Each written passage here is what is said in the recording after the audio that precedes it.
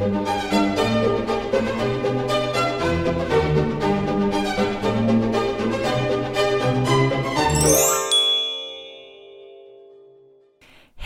och välkomna till Kungligt. Med Jenny Alexandersson. Och Sara Ericsson. Hur är det med dig, Jenny? Tack, bra. Jag har haft en totalt sömnlös natt på grund av en liten kille hemma. Så jag befinner mig i någon slags bubbla. Men å andra sidan en frisk, iskall snöpromenad hit och din röst i mitt öra, så kommer jag snart må väldigt mycket bättre, känner jag. Jag hoppas att jag kan bidra med lite energi då efter dina icke-sömntimmar. Jag befinner mig ju i en garderob faktiskt. Ja, men förra veckan, för er som lyssnade, så var det lite bunkrigt ljud ifrån min sida. Vi spelar fortfarande in podden på distans och vi ser inte varandra. Och vi sitter på varsitt håll och men vissa gånger så får man helt enkelt inte till det där med ljudet. Det är svårt. Vi får hoppas att det låter bättre nu. I mina öron låter det jättebra. Ja, jag hoppas att det låter lika bra i alla lyssnares öron. Här är det är kläder överallt, det är en heltäckningsmatta, så att det känns som att förutsättningarna för ett mjukare ljud är bättre här än hemma i min lägenhet. Men får jag fråga, Sara, är det en liten och trång garderob eller är det som en walk-in closet? Ja, det är faktiskt en walk-in closet. Ja. Och det är inte min. Ska sägas.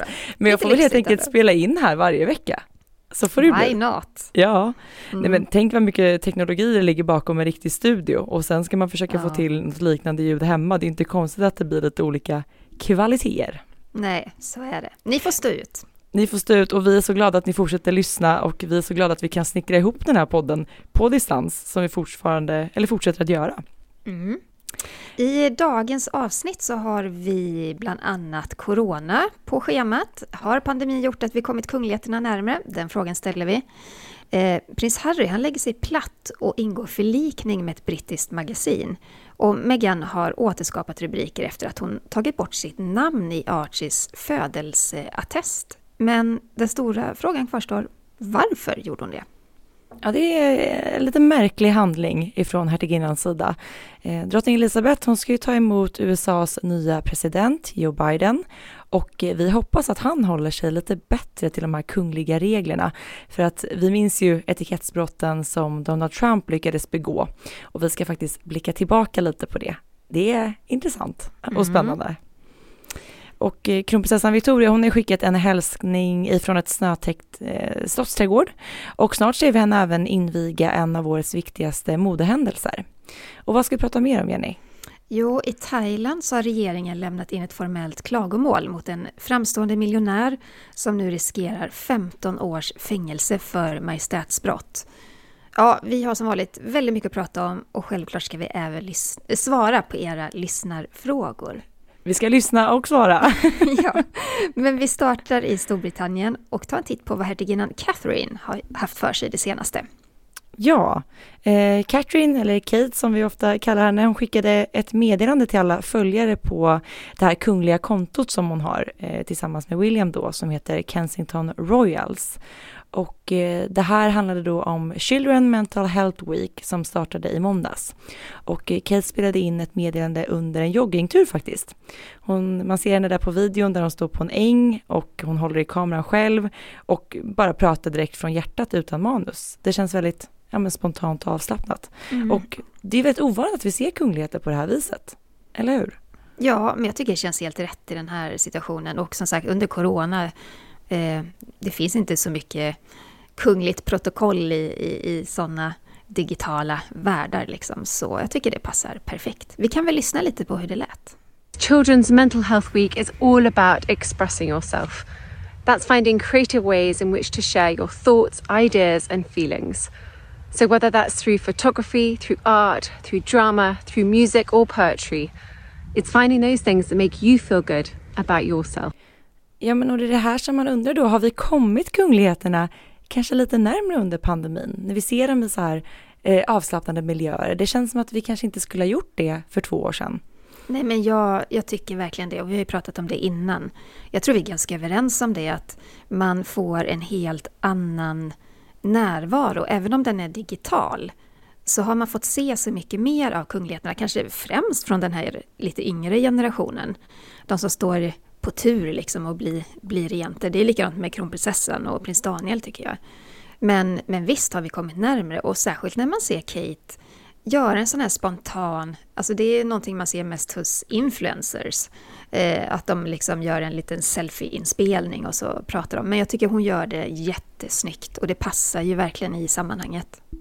Och jag gillar henne i lite mer så här icke-formella sammanhang. Då får man se lite mer av hennes person och den här glimten i ögat som hon faktiskt har.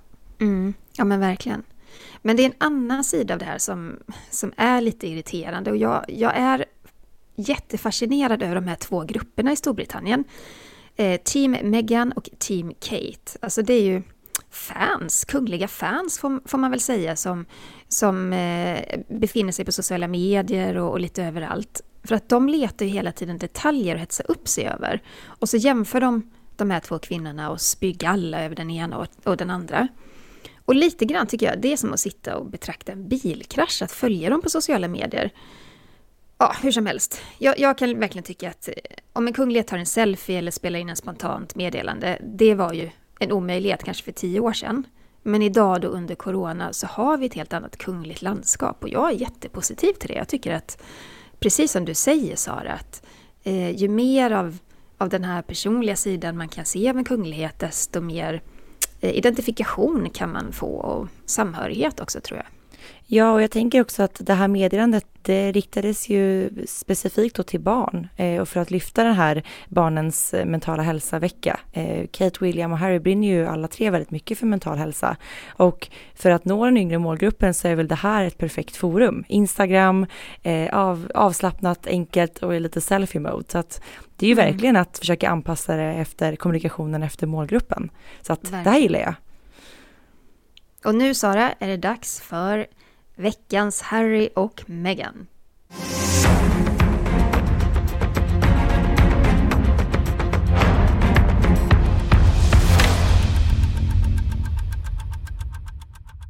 Ja, tänk att det har kommit att bli ett så här stående inslag i vår podcast. Det kunde man kanske ha tänkt sig där ett år sedan när bomben slog ner, att det skulle fortgå med nyheter vecka ut och vecka in.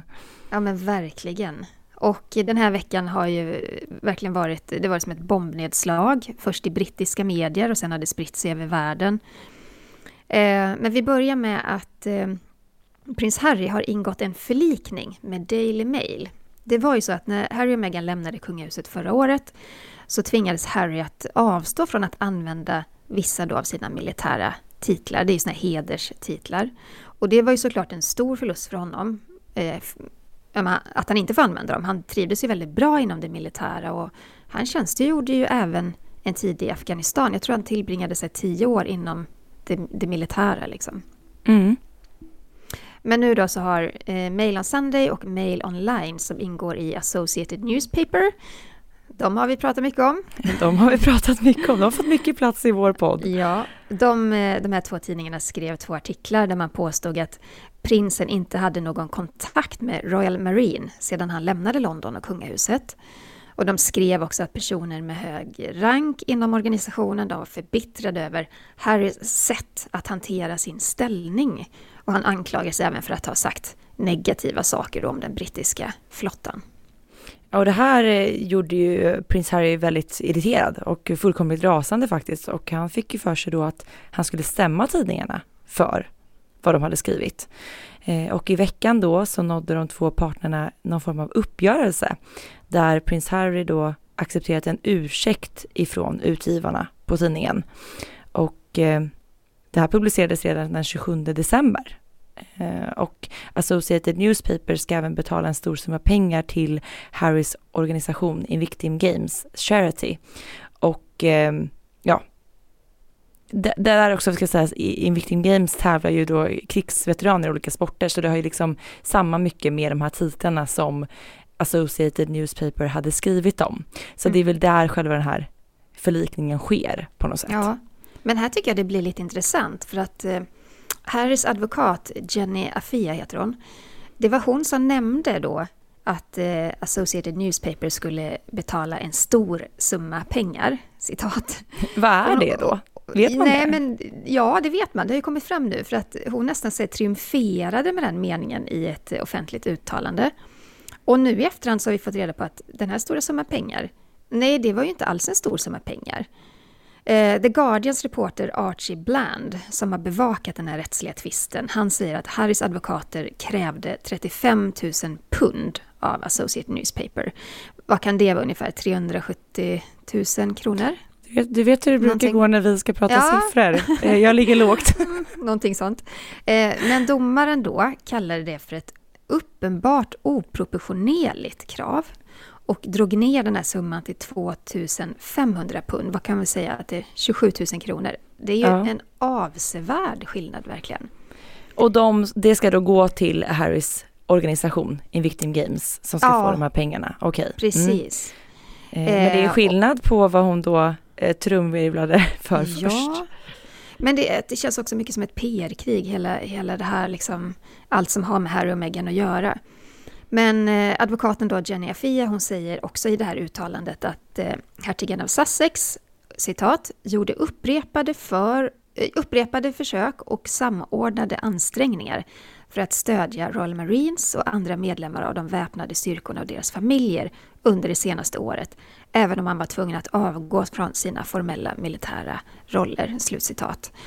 Så i det här pressmeddelandet så trycker verkligen Harrys team på att han har visst behandlat Royal Marine bra, försökt att ha kontakt med dem och stödja dem på alla sätt då. Ja. Och det är viktigt nu att man inte förväxlar den här rättsliga tvisten med det vi så ofta pratar om, Meghans stämning mot samma förlag, alltså Associated Newspaper. För det har ju varit 2 olika processer och där har då Harrys process avslutats nu. Men Meghan har ju stämt tidningarna på grund av en helt annan sak då. Det handlar ju då om det här att de har publicerat det här privata brevet som hon skrev till sin pappa före bröllopet. Och den rättegången har ju blivit framflyttad nu från januari till i höst istället. Just det. Men vi har ju såklart mer att prata om. Vi ska stanna kvar hos Harry och Meghan ett tag. För varenda liten sak de gör blir ju alltså ofantligt stor. Särskilt i brittisk press just nu. Och uppenbarligen här i vår podd också. Ja, men det är som att medierna rapporterar ännu mer intensivt kring det här paret sedan de lämnar kungahuset, eller hur? Och det var väl exakt det vi pratade om för ett år sedan och har fortsatt prata om, att när de har valt att göra som de har gjort nu, att det råder så mycket oklarheter, så blir ju intresset bara ännu större för att ta reda på vad som händer och vad som sker, än om de hade varit tydliga och bara lämnat allt, avsagt sig allt. Då hade inte intresset varit lika stort och inte lika, jag ska säga, folk blir väldigt uppretade av deras beteende. Jag tror därför det finns så mycket att skriva om på något sätt. Ja, men Sara, då ska vi gå in på veckans bomb, för det här är också det är så svårt att få mina tankar kring den här, och det beror inte bara på sömnbrist utan på att det är helt bisarrt. För i dagarna så har medier över hela världen skrivit om ett kungligt namndebacle, och det gäller sonen Archie, alltså Harry och Meghans son. Och han föddes ju den 6 maj 2019. Och sen så registrerades han då i Storbritannien den 17 maj. Och då registrerades även föräldrarnas namn på ett födelsebevis. Och på den här raden där Meghan då ska skriva sitt namn, då står det är hennes tilltalsnamn och mellannamn, Rachel Meghan, Her Royal Highness the Duchess of Sussex. Och det är precis på samma sätt som Kate hade skrivit sitt namn på födelsebeviset för sitt barn, eller sina barn. Så det är inga konstigheter alls.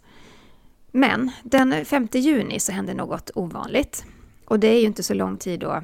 Det är ju inte ens en månad efter att barnet registrerades i Storbritannien. Då tog Meghans namn bort på födelsebeviset. Så att bara den kungliga titeln stod kvar. Alltså hennes tilltalsnamn togs bort. Okej, så det står bara då Her Royal Highness the Duchess of Sussex på beviset, inte någonting med Meghan? Nej, precis. Nej. Och det just att det ändras så här i ett kungligt eller i ett födelsebevis, det tror jag inte har hänt innan. Det hade man ju fått höra i så fall. Ja, verkligen. Ja. Ja, men jag förstår inte riktigt varför, och särskilt då om tankar redan fanns. Nu vet vi inte hur det såg ut, men att de kanske inte var så sugna att vara en del av den kungliga familjen, för att redan vid deras sons födsel var de ju väldigt noga med att ge tydliga direktiv att media inte skulle vara inbjudna till dopet, och alltså de tog redan där och då ett ganska så tydligt kliv bakåt, och inte lät omvärlden vara en del av deras sons liv, och då en månad senare trycka ännu mer på den kungliga titeln, det förvirrar ju och snurrar till det ganska ordentligt. Visst, det är jättekonstigt. Och det började då med att The Sun skrev några rader om det hela, att den här ändringen hade gjorts, och sen tog det hus i helsike. Och man har kunnat följa det här då liksom i tidningar över hela världen och även då på sociala medier. Där du och jag hänger också ganska mycket. Ja, just det. För där har då kritiker och sociala medier-kombatanter tolkat det som att Meghan har agerat för att ge ett tjuvnyp till Kate. Alltså det är en helt bizarr tanke. Att ta bort sitt förnamn och bara ha en kunglig titel ska då ses som lite finare än vad Kate har då, som har både tilltalsnamn och kunglig titel. Och framförallt då så har kritikerna, ja det är så möjligt, framförallt så har kritikerna pekat på att Meghan ville göra som prinsessan Diana. För både Diana och hennes svägerska, hertiginnan Sara Ericsson, skrev enbart då sina kungliga titlar på födelsebevisen för barnen. Mm-hmm. Ja, bizarr tanke. Alltid är det någonting, och när brittiska tidningar då började ställa frågor kring den här namnändringen så fick de till början inget svar från Harry och Meghan. Men sen så är det då en talesperson för Harry och Meghan, det här amerikanska PR-teamet som vi pratat om tidigare. Men det var ganska så spetsigt skrivet, och man menade att namnändringen var dikterad av hovet snarare än de själva. Ja, och det här ordet dikterad, det har kommit att bli väldigt, väldigt viktigt. Buckingham Palace, de har ju vägrat svara på några frågor alls kring det här namndebaclet, och det kan man ju förstå, det är liksom en höna av en fjäder. Men Daily Mail, de har då i sin artikel en källa som jobbar vid hovet, och den 2 februari, i onsdags alltså, så svarade hovet informellt då att Buckingham Palace och hovet har inte alls dikterat några ändringar på ett födelsebevis. Drottningens stab har ingenting alls att göra med den här namnändringen. Istället så pekar man på att det var Harry och Meghans egen stab vid Kensington Palace som genomförde den här ändringen. Då blir det ord mot ord igen, även där. Och brittiska hovexperter och hovanställda har ju även konstaterat att det finns inget kungligt protokoll kring hur man fyller i det här attestet, eftersom att det är ett civilt dokument, och kungafamiljen har liksom valt att göra det på lite olika sätt genom åren. Men det som är det oklara är ju varför man väljer att ändra det, för det har ju egentligen ingen betydelse så. Nej, men verkligen, så att det här mysteriet om vem som ändrade det förblir ju olöst. Men det här amerikanska PR-teamet och talespersonen för Meghan och Harry har då skrivit så här, citat: "Det ändrades för att säkerställa överensstämmelse mellan hertiginnans namn och titel och andra privata dokument", slutcitat. Och jag bara kan tänka mig, jaha, skulle det överensstämma då med hennes pass kanske, eller med andra så här viktiga dokument?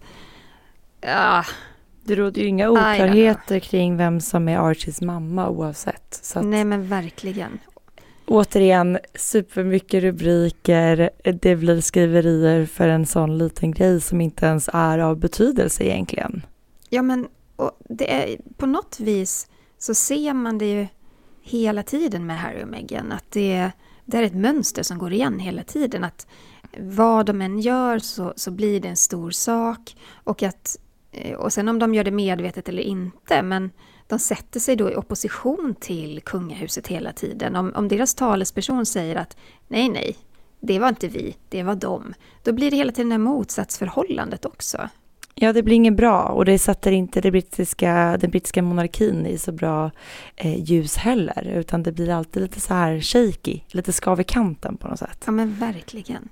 Och som du sa innan, Sara, just det här med att Meghan vill inte vara kunglig, hon vill inte ha uppmärksamheten, hon vill vara mer anonym, har hon sagt när hon lämnade kungahuset. Men det är inte det vi ser. det är snarare ännu viktigare om man nu vill ändra den här typen av dokument som inte ens är av betydelse till att trycka på de kungliga titlarna. Så är det. Och apropå kungliga titlar och kungafamiljen som paret då har valt att backa tillbaka ifrån, så har vi pratat om det i förra veckans avsnitt av Kungligt, att prins Harry planerar att återförenas med familjen, faktiskt efter mer än ett år isär. I sommar så fyller ju prins Philip 100 år, alltså prins Harrys farfar, och drottning Elizabeth kommer ju traditionsenligt att fira sin födelsedag med paraden Chopping the Collar. Det är faktiskt en väldigt rolig tradition. Vi får ju ofta frågan här kring varför de faktiskt firar med den här Chopping the Collar. Ska vi ta den lite snabbt? Berätta.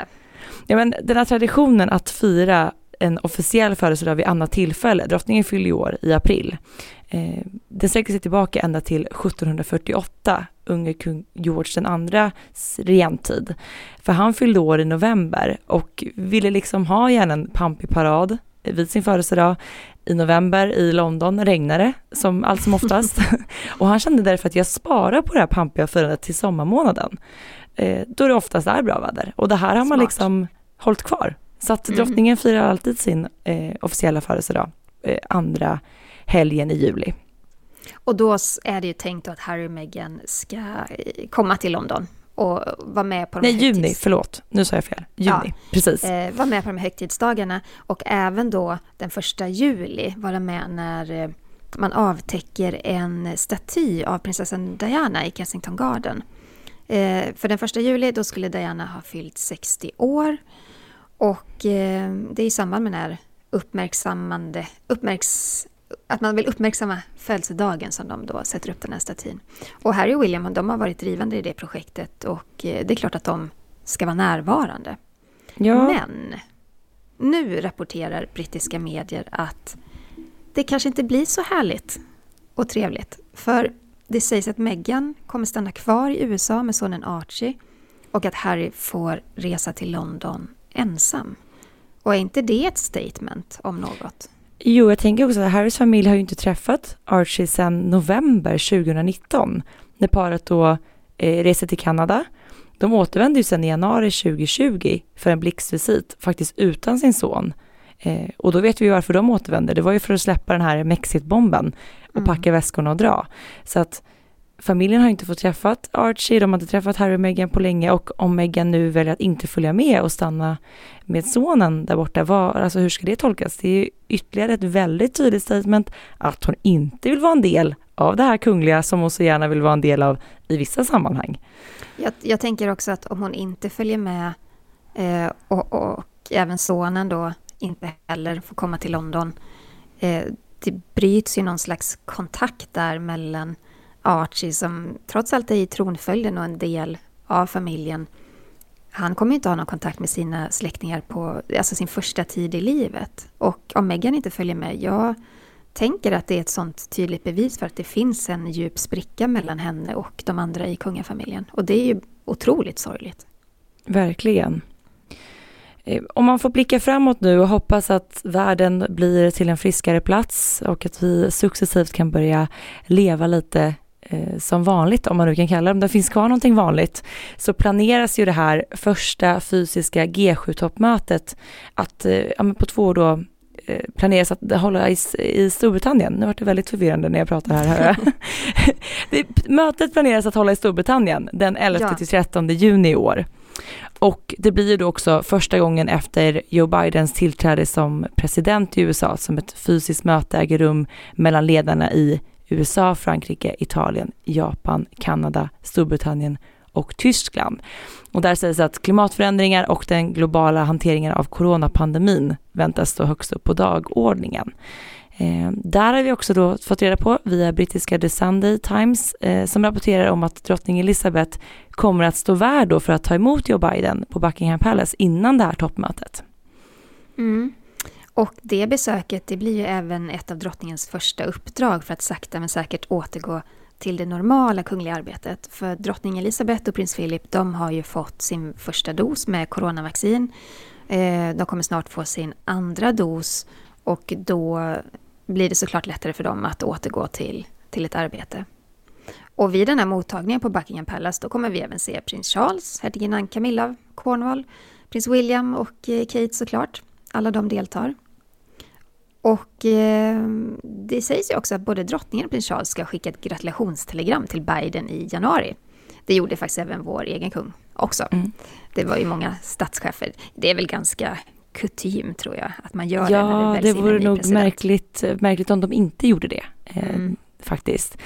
Men det blir ju fullt upp för kungafamiljen under det här besöket, för att precis dagen innan har ju då prins Philip fyllt 100 år. Och det här mötet pågår ju mitt under drottningens födelsedagsparad. Så men då ska menar du att det är samma dag som Trooping the Colour som hon ska träffa Joe Biden? Nej, jag har tolkat det som att själva mötet kommer att hållas samma datum, alltså under Trooping the Colour. Men enligt då källorna så ska ju drottningen ta emot Biden innan toppmötet. Så att det sker säkert några dagar innan där. Annars men det blir stressigt. Det hade blivit stressigt. Men det blir ändå hektiska dagar. Jag tänker, nu har Philip och Elizabeth suttit på Windsor Castle här i snart ett år och tagit det mesta via länk. Sen ska det firas 100-års födelsedagar. Det ska tas emot USAs president, Trooping the Colour. Det blir ju verkligen att dra igång schemat med bravur, kan man ju säga. Ja, men verkligen. Alltså drottning Elizabeth är ju van vid att ta emot presidenter på slottet. Hon har väl träffat under sin regeringstid 12 amerikanska presidenter. Det är nog alla förutom Lyndon B. Johnson, tror jag. Så Joe Biden blir ju USAs 13:e president under drottningens 68 år på tronen. Alltså när man börjar tänka på det, att det har passerat 13 presidenter under hennes tid som drottning, då förstår man också hennes storhet och alla erfarenheter som hon besitter och har varit med om. Det är faktiskt väldigt häftigt. Men apropå då drottningens mottagande av presidenter och hennes vana vid det, så får vi hoppas att det går bättre för Joe Biden att följa de här kungliga etiketterna och reglerna med tanke på hur det gick för Donald Trump. Ja, vi måste prata lite om det. Det var länge sedan vi gjorde det nu. Men under besöket i Storbritannien 2018 så gjorde ju Trump någonting som fick historikern Ian Beck att kalla det för en dödlig förolämpning mot drottningen. Och det var inte en sak som han lyckades bocka av som han gjorde fel, utan det var faktiskt flera saker. Ja, han anlände ju 10 minuter för sent till drottningens tebjudning, ajabaja. Sent kommer bara kungligheter. Exakt. Och dessutom så hade han en uppknäppt kavaj. Det tänker jag, visst, man kan ha överseende möjligtvis med det. Men man är inte sen.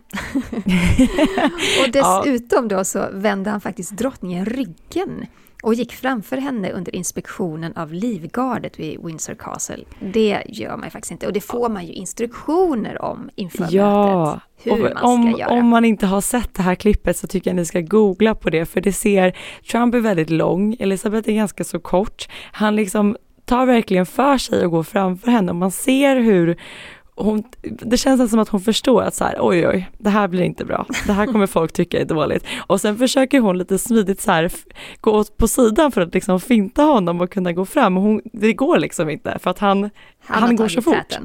Det ser väldigt roligt ut i alla fall. Så att det blev ju riktiga skriverier om det då. Dessutom, efter besöket så berättade Trump då i en intervju med Good Morning Britain om vad drottningen ska ha sagt om Brexit. Och jag menar så här, att en statschef berättar i media om privata samtal med drottningen bryter ju verkligen emot den kungliga etiketten. Och i samma stund som Trump berättar om vad drottningen ska ha sagt om Brexit så berättar han också om att han är medveten om att man inte ska berätta det. Vi kan lyssna lite på hur det lät faktiskt. Did you get the feeling she liked you? Well, I don't want to speak for her, but I can tell you I liked her. So usually that helps, but I liked her a lot. Did you discuss Brexit with the Queen? I did. What did she say? She said it's a very, and she's right, it's a very complex problem. Did she give any clue as to which way? Well, I can't talk. You know, I've heard very strongly from a lot of people, you just don't talk about that conversation with the Queen, right? You don't want to do that. Ja, det där är ju för galet, men ja, det var inte det sista han gjorde heller. För att vid ett senare besök 2019 så skakade Trump och Melania hand med kungafamiljens medlemmar. Och de bugade och neg inte för drottningen. Och fine, i en modern monarki, det kanske inte är nödvändigt. Men samtidigt om alla andra gör det och de inte gör det så blir det mer som någon slags symbolisk handling, tycker jag. Och fel Verkligen. nummer 2, det var ju att Melania sträckte fram sin hand till prins Charles. Och enligt kunglig etikett så är det kungligheten som initierar en handskakning, alltså sträcker fram sin hand först. Så det känns som att de hade missat ganska mycket information där från hovet kanske. Ja, man kan inte tänka sig att de hade några flygtimmar. Då kunde man väl ha gått igenom lite kunglig etikett. Och dessutom så verkar de ha lite svårt där att hålla tiden. För att paret kom ju faktiskt 40 minuter för sent till den här mottagningen på Buckingham Palace. Kanske var det som fick prinsessan Anne att lacka ur. Hon vägrade ju faktiskt skaka hand med presidenten. Hon kanske var tidskränkt. Ja men verkligen. Men Anne, jag älskar ju prinsessan Anne. Hon är en frisk fläkt i det brittiska kungahuset måste jag säga. Hon är superhärlig. Och dessutom, det här är också helt otroligt, så nickade Trump till under drottningens tal som hon höll till hans ära. I vilket fall såg det ut så? Mr. President, I'm delighted to welcome you and Mrs. Trump to Buckingham Palace this evening.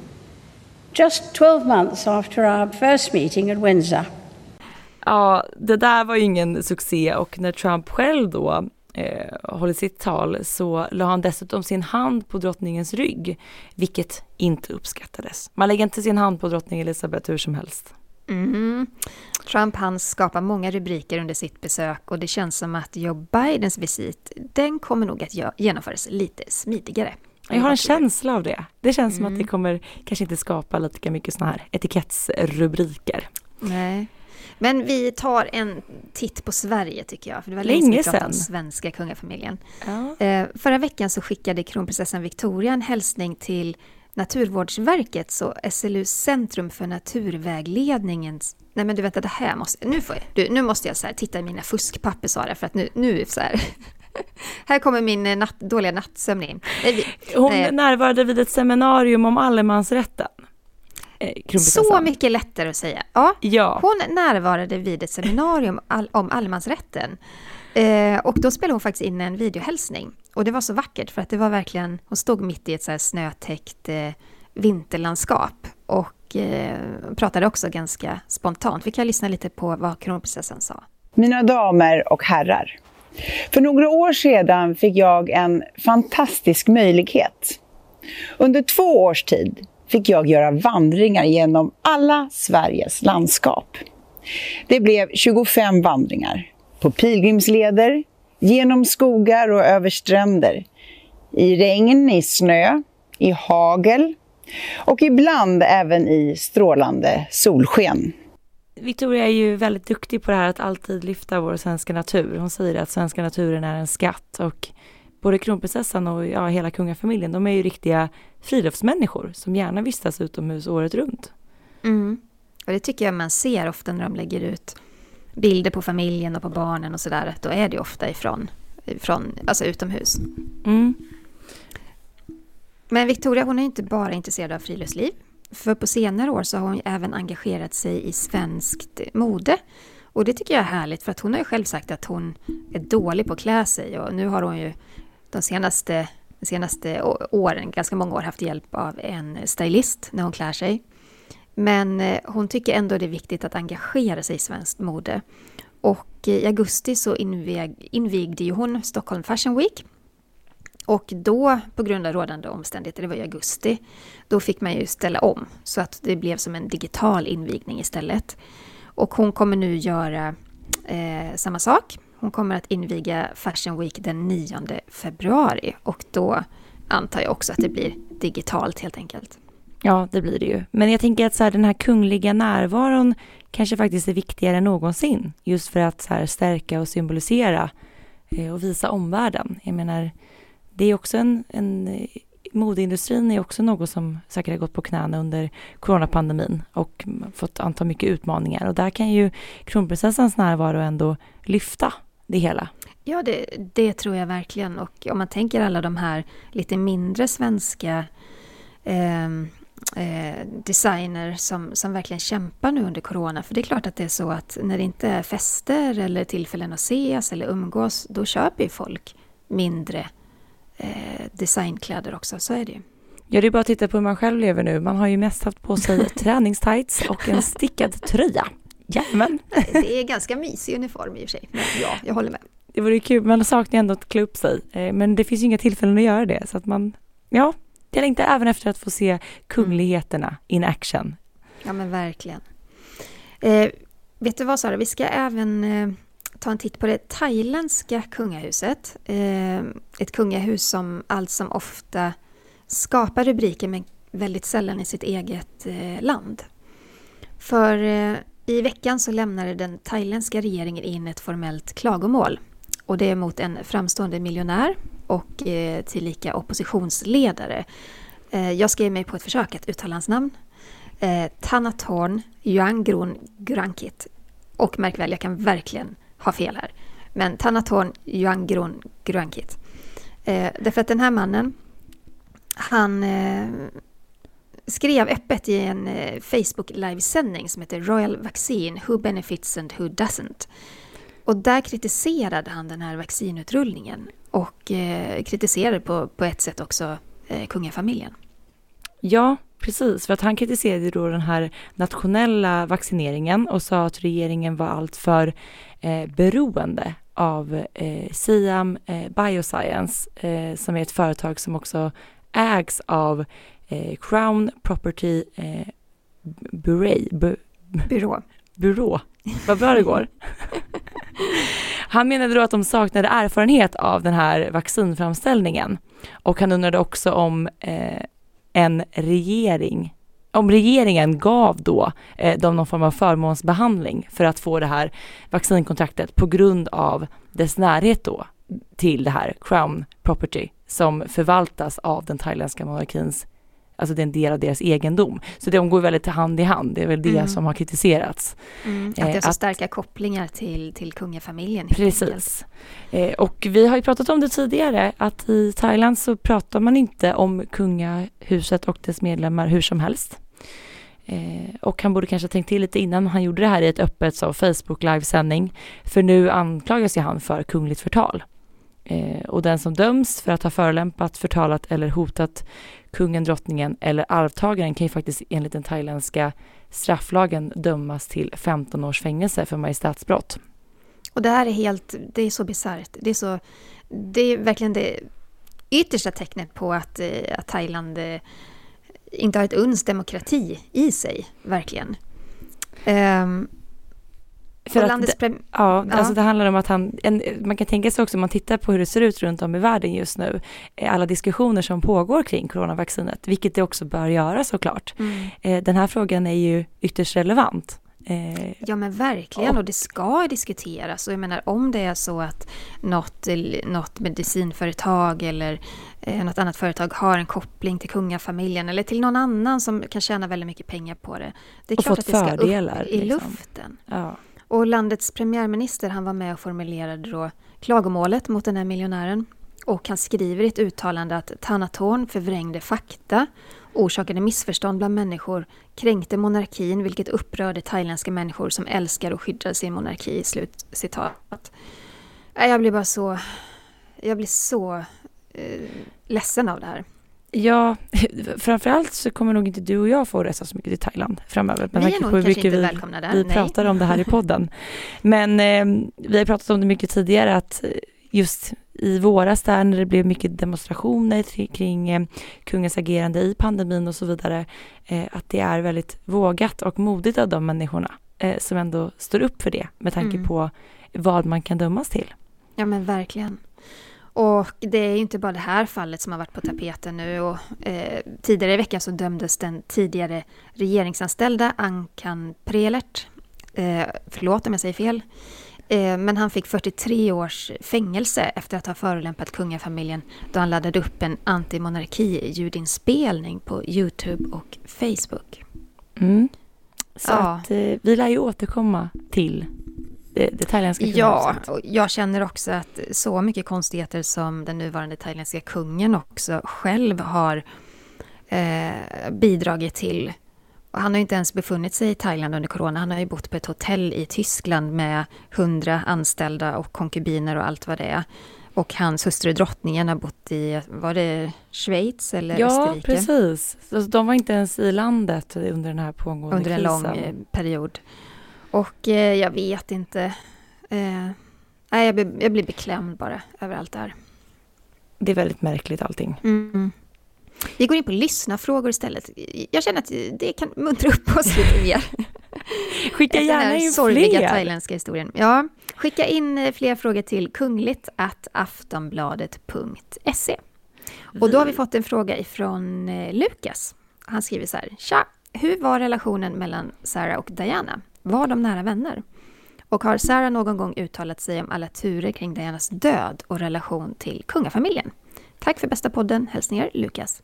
Tack själv, Lukas. Tack själv, Lukas. Vad kul att du lyssnar. Ja, alltså i Saras självbiografi som gavs ut i slutet av 90-talet så skrev hon faktiskt bland annat att hon såg sig själv som en äldre syster till Diana och att hon också skyddade henne som en lilla syster. Det tycker jag säger ganska mycket om deras relation och liksom hur de stod varandra nära. Men brittiska tabloider, de älskade ju att liksom skriva om Diana och Sara som fiender. Och det här är någonting som konstant återkommer. Fast man tänker sig att det ska gå framåt och att inte det ska kännas så rätt att göra det, så ser vi ju det, precis som vi pratade om tidigare i podden, att det sker ju hela tiden mellan Kate och Meghan också. Ja, Sofia och Madeleine också ett exempel. Att man alltid liksom ska måla upp två kvinnor som rivaliteter gentemot varandra, vilket är jättetråkigt. Men Sara och Diana kände ju faktiskt varandra innan de gifte in sig i den brittiska kungafamiljen. Deras mammor var ju vänner från skolan och faktiskt så var Diana och Sara även släkt, femmänningar. Väldigt långt bort är ju en femmänning. Nu kan inte jag där i huvudet vad det är faktiskt. Men det var genom Georgina, hertiginnan av Devonshire, som de var släkt. Men de stod varandra väldigt nära hela tiden och det sägs ju att de faktiskt blev ännu tajtare efter att de båda brutit sig loss ifrån kungafamiljen och skilde sig. Man såg dem i semestrar tillsammans och att de umgicks. Men sen hände ju någonting mellan dem bara ett halvår innan Diana förolyckades i den här trafikolyckan. Då slutade de prata med varandra och Sara har ju själv sagt i intervjuer att det var någonting som hon själv gjorde som fick Diana ta avstånd. Vad vet inte jag. Och det kanske är någonting väldigt privat som vi kanske aldrig får reda på varför de slutar prata med varandra. Men som sagt, jag tror svaret på frågan är att de var ju betydligt närmare varandra än vad media framställde i alla fall. Absolut. Vi har fått en fråga ifrån Niklas. Hej på er, tack för en kanonpodd. Hade det inte varit för er hade jag nog aldrig blivit en royalist. Jag har en fråga. Om det finns någon särskild anledning till att man titulerar kungligheter på olika sätt eller om det främst beror på historiska förändringar av språket. De uttryck jag tänker på är ers höghet, ers majestät och på engelska mam sir. Vet ej om det finns någon tillämplig svensk motsvarighet. Ha det fint, hälsningar Niklas. Tack för frågan Niklas och vad härligt att du lyssnar. Det finns ju en skillnad mellan ers höghet och ers majestät. Ers majestät tituleras ju endast regerande kung eller drottning. Och ers kungliga höghet det tituleras prinsar och prinsessor. Så det har ju att göra med olika kungliga statusar. Och ma'am och sir, det är ju brittiskt. Och vi har inte riktigt någon motsvarighet i Sverige. Det skulle ju inte vara artigt att säga fru eller madame till drottningen. Men det har en annan betydelse och en annan innebörd på engelska. Chris O'Neill till exempel, han har ju berättat att han säger sir till kungen och han säger ma'am till drottningen. Och när han gör det med den brittiska innebörden så är ju det mycket artigt helt enkelt. Det låter ju så flott när man säger ma'am på engelska. Eller hur? Det är verkligen det. Madame har inte samma ton. Nej, en helt annan klang. Inte alls lika trevligt. Nej. Vi har en fråga också från Eva. Hej, när kungen signerar kondolenser och gratulationstelegram så står det signerat Carl Gustav R. Vad står R för? Ja, R står ju för Rex, vilket är det latinska ordet för kung. Och samma sak gäller exempelvis, man ser när drottning Elisabeth skriver så har hon också ett R bakom sitt namn. Och det står då för Regina, vilket betyder drottning på latin. Så det är en väldigt, väldigt gammalmodighet som hänger kvar i den här typen av skrivelser. Vi har en sista fråga här som är ifrån okänd avsändare. Okänd avsändare. Ja, det står så här. Hej och tack för en bra podd. I någon av de första säsongerna av The Crown anställer Elizabeth en privatlärare eftersom hon upplever att hon inte fått någon god allmänbildning. Hon menar att hennes utbildning bara handlat om sådant som direkt berör hennes arbete som drottning. Kan detta verkligen stämma? Tycker det låter konstigt att en blivande monark inte skulle fått en bred allmänbildning. Tänker att det finns ett bildningsideal i den gamla överklassen och tycker det låter konstigt att det inte skulle präglat hennes utbildning. Tacksam om ni kan reda ut mina frågetecken. Ja, men det ska vi göra. När drottning Elizabeth var liten så var ju inte hon påtänkt som blivande drottning. Det var ju hennes farbror som var kung och som skulle producera arvingar till tronen. Men när han abdikerade, då blev det ju mycket mer fokus på Elizabeths utbildning. Hennes far blev ju kung då istället. Och när hon var 7 så fick hon en guvernant som hette Marion Crawford. Och Elizabeth blev alltså hemskolad och hade lektioner hemma. Men man kan ju säga så här, de lektionerna var ju inte särskilt intensiva när hon var liten. För hon hade lektioner mellan 8:30 på morgonen och 11 varje förmiddag. Och sen var eftermiddagarna då vikta åt lek, utomhus, danslektioner, sånglektioner. Men när hennes pappa då blev kung 1936, då blev ju Elizabeth tronarvinge. Och då ställdes det helt andra krav på henne. Och hon började studera historia, statskunskap och juridik med Henry Martin som kom från Eton College. Och hon läste även religion med ärkebiskopen från Canterbury som lärare och pluggade även franska, tyska och musik. Men det här var ju liksom inte på någon särskilt hög nivå på det viset. Hon har ingen universitetsexamen. Och hon har fått kritik för att inte vara särskilt välutbildad. Hennes mamma var inte särskilt intresserad av utbildning och hennes pappa trivdes aldrig med skolan eller sina studier. Och det kanske är därför som drottning Elizabeth har varit så noga med att prins Charles skulle gå på internatskola och sen universitetet. För han är faktiskt den första brittiska kungligheten med en universitetsexamen. Så jag kan tänka mig att hon mycket tänkte tillbaka på sitt eget tillkortakommande när det gäller utbildning. Sen kan man ju säga efter alla de här åren, jag tror inte det finns någon mer allmänbildad drottning än drottning Elizabeth. Med alla de människor hon har träffat, alla de länder hon besökt, allting hon har upplevt, det är både liksom världskrig och Berlinmurens byggande och fall och allt däremellan. Så att det är inte så att hon är väldigt smart, hon är allmänbildad. Men ja, hon saknar kanske då akademisk utbildning helt enkelt. Vilket utförligt svar, Jenny. Tack. Men jag tycker det är spännande för att jag vet att jag också jag har skrivit väldigt många artiklar om kronprinsessan Victorias utbildning. Och där har man verkligen sett att kungen och drottningen har gjort en plan för henne för att hon ska vara så förberedd som hon bara kan vara. Och där ingår ju väldigt mycket akademisk utbildning.